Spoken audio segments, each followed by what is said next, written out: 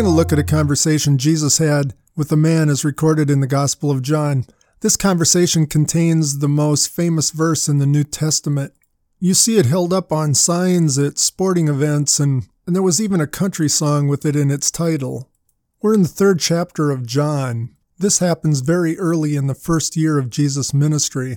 Before I give you the account of what happened, there's a term we need to understand. It's a title Jesus uses for himself. It seems to be his favorite title, the Son of Man. He used it once before in a private conversation with Nathanael, the disciple we also call Bartholomew. The Son of Man. What does it mean? A number of times I've heard skeptics pull out Jesus' term, the Son of Man, and say, "See, you Christians are making a really big deal out of this guy. Jesus would be embarrassed by what you've made him out to be." He used the term Son of Man to say, hey, I'm just a guy like you. And there's some truth in this. Jesus could have been emphasizing, you know what? I'm a man like you. In fact, that's an important emphasis. Jesus had to be fully human. If Jesus was going to be our substitute in some way, as Isaiah said the suffering servant would be, or if he's going to be the substitute lamb that takes away the sin of the world, the rest of us lambs, as John the baptizer, his boy cousin, said, he has to be like us. I mean, if you entered your dog in a dog show, and your dog got sick and your friend offered to let you take his pet, and he comes over with a cat, you're not going to take that to a dog show. I mean, it's a cat. We'll see as we go forward, Jesus was clearly human. But there's something much more significant in Jesus' term. When he used the term Son of Man in front of religious Jews, and especially priests and deeply religious Jews, ones who knew the Old Testament, their feathers immediately raised a little. This was a pretty special term from the Old Testament. Go in your Bible to Daniel chapter 7 and read it. We talked about this in episode 73, Daniel's visions of the parade of human history. In one chapter, God gives to Daniel the entire sweep of human history from his time until the end of time, the end of time. After running through the various kingdoms that would take over the earth, there's a scene of heaven. God is there with many surrounding him, and he's opening up the books for a time of judgment. He's going to judge the nations and then set up an eternal kingdom. And then this happens. One like the Son of Man coming on the clouds of heaven arrived. Authority, honor, and power over all nations, every race, nation, and language were given to him that they might obey him, and his kingdom is one that will never be destroyed. Whoa! One like the Son of Man coming on the clouds of heaven, and God the Father hands all rule authority to him. Every time Jesus used this term Son of Man around religious leaders, they had to be thinking of Daniel chapter 7. But so is Jesus. That's not my opinion. That comes right out of his mouth. We fast forward to Jesus' trial before they crucified him. Not able to find anything against him to put him to death, they put him, the accused, under oath. Swear by God, are you the blessed one, the Messiah? Jesus responds, I am, and you will see the Son of Man sitting at the right hand of God and coming on the clouds of heaven. That's all they needed to hear. A clear claim to be God's Son, the Messiah. Blasphemy, they concluded, and within 12 hours, Jesus was dead. Now, folks, Jesus could have been crazy, or he could have been deceiving people, but make no mistake about it. Over and over again, he claimed to be that Son of Man, the Son of God, the coming one who'd be handed all rule and authority by God himself. Now we go back to our incident, his conversation in John chapter 3. This is right after he cleansed the temple. John tells us, many believed in his name because of the miraculous signs he did back in Jerusalem. A religious ruler, a Pharisee named Nicodemus, came to Jesus under the cover of darkness. Very respectfully, he says this, Teacher, we know you're from God. You could only do these signs if God was with you. Then Jesus answered and said, Wait a minute, Nicodemus didn't ask a question. He didn't have to. It's the middle of the night. He's a religious leader, a Pharisee. There's a tone in his voice of respect and inquiry.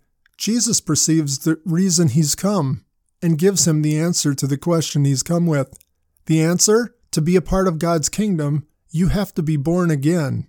Nicodemus' unspoken question was, "Rabbi, how can I know I'm a part of this coming kingdom of God?" "You have to be born again, Nicodemus." Nicodemus takes him literally. "Rabbi Jesus, that's impossible. Nobody can go back into their mother's womb." Jesus teaches this religious teacher, "Nicodemus, it's a God thing. Your mother birthed you the first time to be part of Herod's kingdom. But now to be a kingdom citizen, you need God's Spirit to birth you again. The Spirit's like the wind. You can't summon it, control it, or even see it. But when the Spirit comes, you see its effects. You know." Nicodemus admits, "I don't get it." Jesus continues, "You teach these dear people. You need to get it." I wish John had given us all the conversation. I imagine a long pause. "Nick, I'm here from heaven for this very purpose, so here goes. Tell me what you remember about that snake in the wilderness thing in the book of Numbers." Nicodemus knew this one well. I imagine Nicodemus replying, "Yeah, snakes break out in the camp because we were grumbling. Lots of people are bit and dying all over. Then God tells Moses to fashion that serpent of bronze and put it on a tall pole so everyone in camp can see it. God then tells them to turn and look at the snake and they will not perish, and it works for those who turn and look." At this point, I can stop imagining and turn to the actual text of John. I'm going to give you the reference because you need to go there.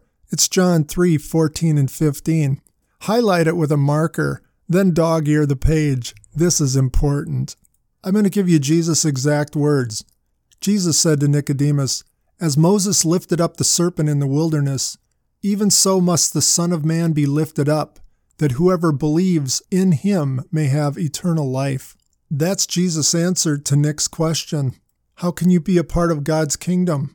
Like the snake victims in the wilderness, recognize you're doomed, separated from God and heading toward death that will seal that. Then believe what God said about me. Turn and look to me as your only hope to be saved from death. It's a God thing, Nick. God did it all in the wilderness. God does it all through me and what I'm going to do for you when I'm lifted up on a pole. How are the snake victims in the wilderness saved? By believing what God said and turning their eyes toward God's cure. Jesus tells Nicodemus that's how people are still saved.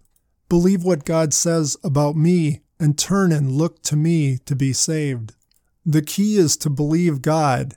Believe. There's John's most important word. Being saved has always been believing in God and His provision. That's what saved Abraham, made him right with God and a part of His kingdom. Please, if you haven't listened to episode 26, go back and do that. Believing in God saved those snake victims in the wilderness.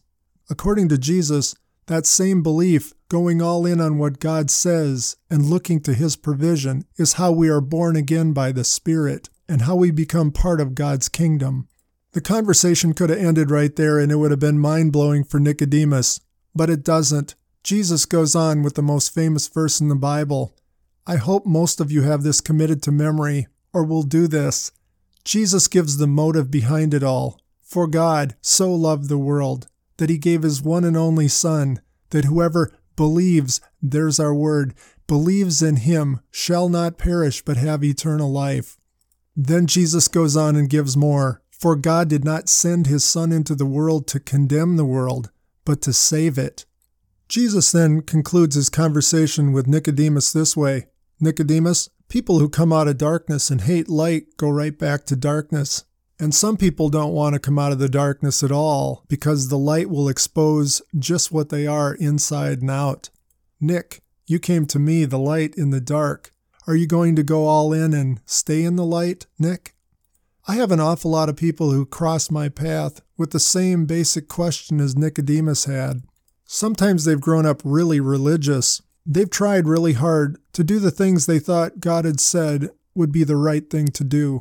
Some have made specific commitments to follow Jesus, and yet based on the quality of their lives or just the feeling they have in their gut, they're really anxious. Am I really right with God? Or what do I need to do to become right with Him? I keep going back to this passage.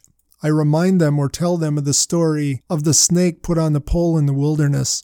And then I take them to John chapter 3, 14 and 15. Admit that you're separated from God and outside His kingdom. Believe what God said about Jesus, and go all in on what Jesus did on your behalf on that pole, the cross. According to Jesus' words with Nicodemus, if you do that, you go all in on who He is and what He did on the cross. You're a part of God's kingdom. Now it's time to get in the yoke beside Him and learn to be His apprentice. Did Nicodemus ever go all in and believe in Jesus as the Son of Man, the Savior? There's evidence that he probably did. Nicodemus shows up 2 more times in the Gospel of John. The first is in chapter 7. The religious leaders send out guards to arrest Jesus and bring him back. They come back empty-handed saying, "Have you heard this guy teach? I've never heard anybody teach like this guy." To which the Pharisees in this group say, "Hey, what are you believing in this guy? None of us believe in him." Nicodemus is there and he can't help but speak up. Is it legal to convict a man without a hearing? I'm sure that went over like a lead balloon. Nicodemus shows up again in John chapter 19. This is after Jesus is dead. He's still on the cross. A man, Joseph of Arimathea, called by John a secret disciple of Jesus, comes to Pilate and asks if he could have the body and give it a decent burial. Pilate agrees, and Joseph returns to the cross and is joined by a second man, Nicodemus, who's just come with 75 pounds of embalming spices. Together, Joseph and Nicodemus wrap the body of Jesus and lay him in a tomb. 75 pounds of spices was very expensive, not typically what you'd embalm a criminal with, more likely someone of royalty. I'm sure to his Pharisee colleagues, that went over like a lead balloon as well. That sounds like going all in. After his conversation with Nicodemus, Jesus then heads north to spend the rest of his first year of ministry on his home turf, Galilee. John tells us Jesus had to go through Samaria. No self-respecting Jew ever had to go through Samaria for anything. They viewed Samaria as a cesspool of half-breed religious misfits. Real Jews would travel from north to south on the east side of the Jordan. Not Jesus, though, or his tag-along disciples. He had to go directly through the center of Samaria. We'll learn why and the reception he received by the Samaritans in our next word picture.